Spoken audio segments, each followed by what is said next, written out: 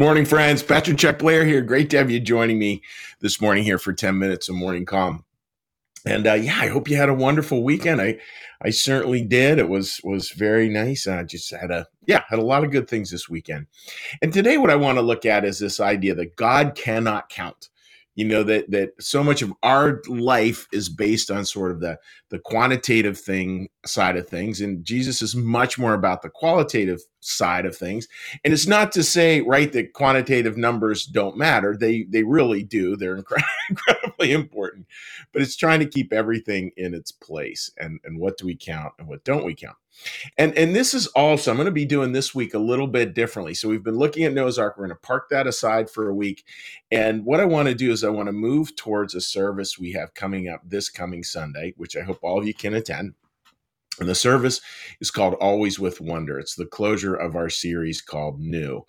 And it'll be a fun service. And part of that service is we're looking at 5 questions that Jesus asked. And they're different questions than what we might ask. They're certainly very different questions than I might ask. And it was striking to me, looking this up, their spiritual lives are spiritual. I don't know. I hate to use the word maturity because it would make it sound like somebody who asks questions is mature. And that's not necessarily the case, but our spiritual life does grow and open in pretty amazing ways over our life. And it's interesting looking in our heads, like how much of it just is we'll go for a while with a certain perspective, and then it starts to get questioned, and we start to see things in a different way.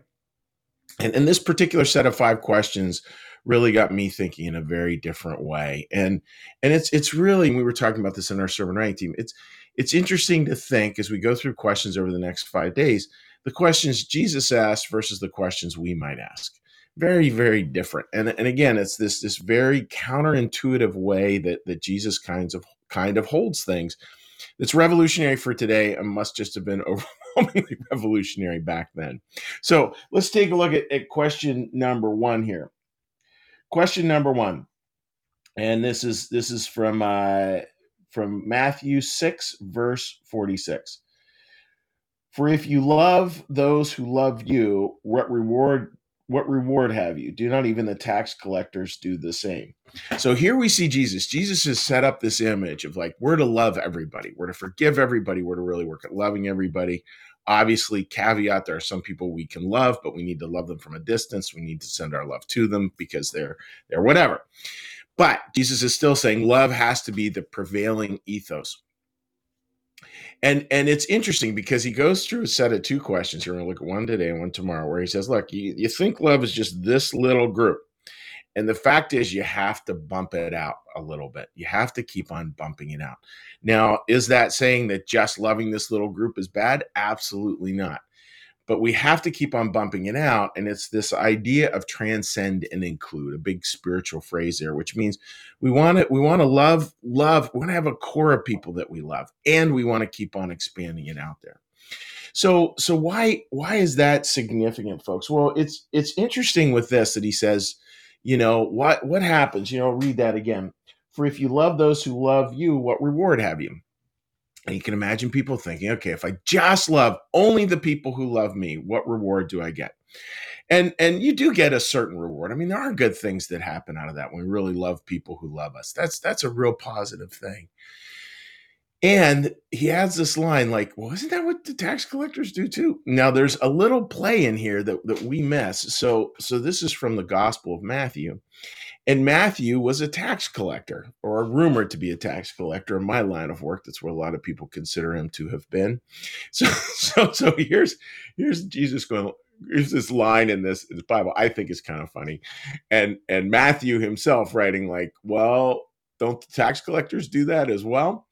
And it's interesting. What did tax collectors do? Well, tax collectors, they were super corrupt at that time, but they were big into accounting and big into having accounts. Like this is this is the red, this is the black side of things, debits and credits, all that stuff. They were big into Jesus is going, look, don't tax collectors do that same stuff? Aren't they always measuring how much everyone owes and who's in and who's out?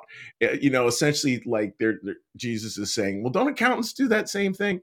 And you can imagine people going like, oh yeah, Yeah, I do that all the time. I constantly get into accounting around love, like who loves me the most, who loves me the least, what how do the accounts balance? What's the score? And scorekeeping just, folks, it doesn't work with love. I mean, we all know that. Scorekeeping does not work with love. And Jesus never asked scorekeeping questions. Like, just think about that. Never ask scorekeeping questions.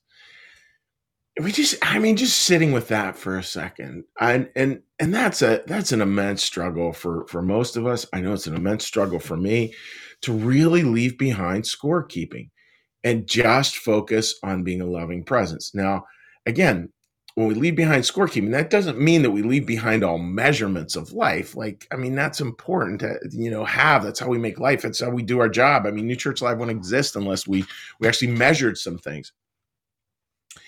And within that, it's this movement away from a scorekeeping ethos. And just saying, I think Jesus is asking here a little bit like, is the circle of your love too small?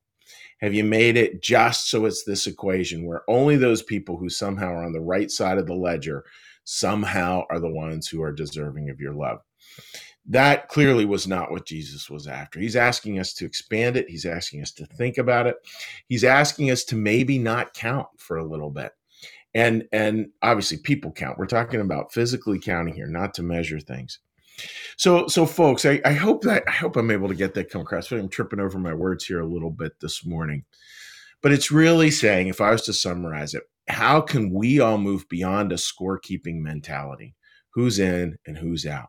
And how can we ask, how can our love of other people be more expansive?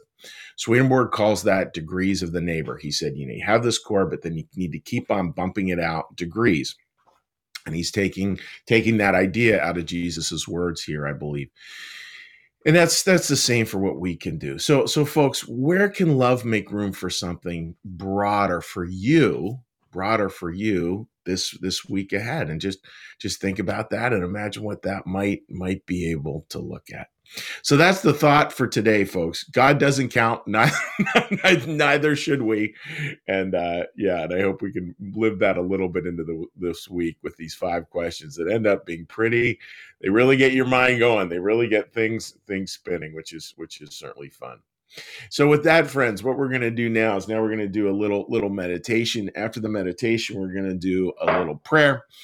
After the prayer, we'll do a little blessing, and then we will hop on our Facebook Live, New Church Live Facebook Live page to just have a little conversation with people. Again, and most folks watch this archived. If you're watching for the first time or you're catching up on some, feel free to leave a comment, and I certainly will do my best to get to it at some point in time. So friends, let's all get a big breath.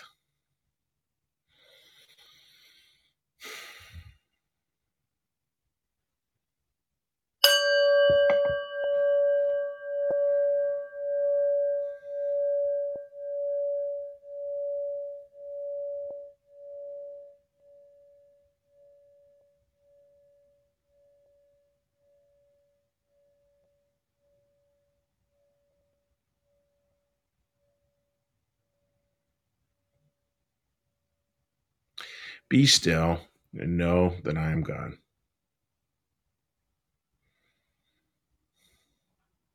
Be still and know that I am.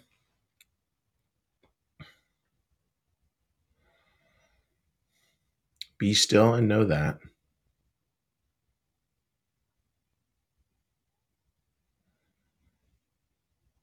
Be still and know.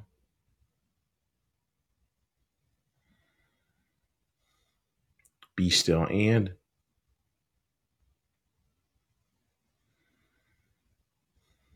Be still.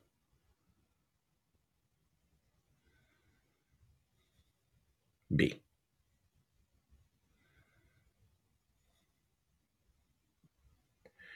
Our Father, who art in the heavens, hallowed be thy name. Thy kingdom come, thy will be done, as in heaven, so upon the earth. Give us this day our daily bread, and forgive us our debts, as we also forgive our debtors. And lead us not into temptation, but deliver us from evil. For thine is the kingdom, and the power and the glory forever.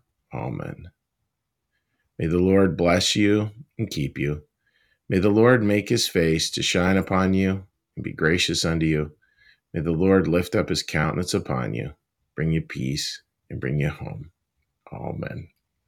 And to that, folks, I want to do a last invite for you here, which is a super fun one that Martha teed up for me right there. So the good kind of counting is around blessings, gratitude, all that kind of stuff. So we now have posted our book. Our book club for the winter is called 1,000 Gifts or 1,000 Blessings. I always get those two reversed, whether it's 1,000 Gifts or 1,000 Blessings. Anyways, if that interests you, go to our homepage right now and you can enroll for it, and we will send you a free book. The book is by Ann Voskamp, one of my favoriteest books, and it's talking about counting blessings, and it's a good kind of counting. So if that interests you at all, please go ahead and do that. That would I think you'll enjoy it. It's really, these book clubs are a lot of fun. We get a lot of people from all over the country who do them, which is all good. All right, dear friends, take care. Have a great day not counting, and we will see you tomorrow. Bye-bye.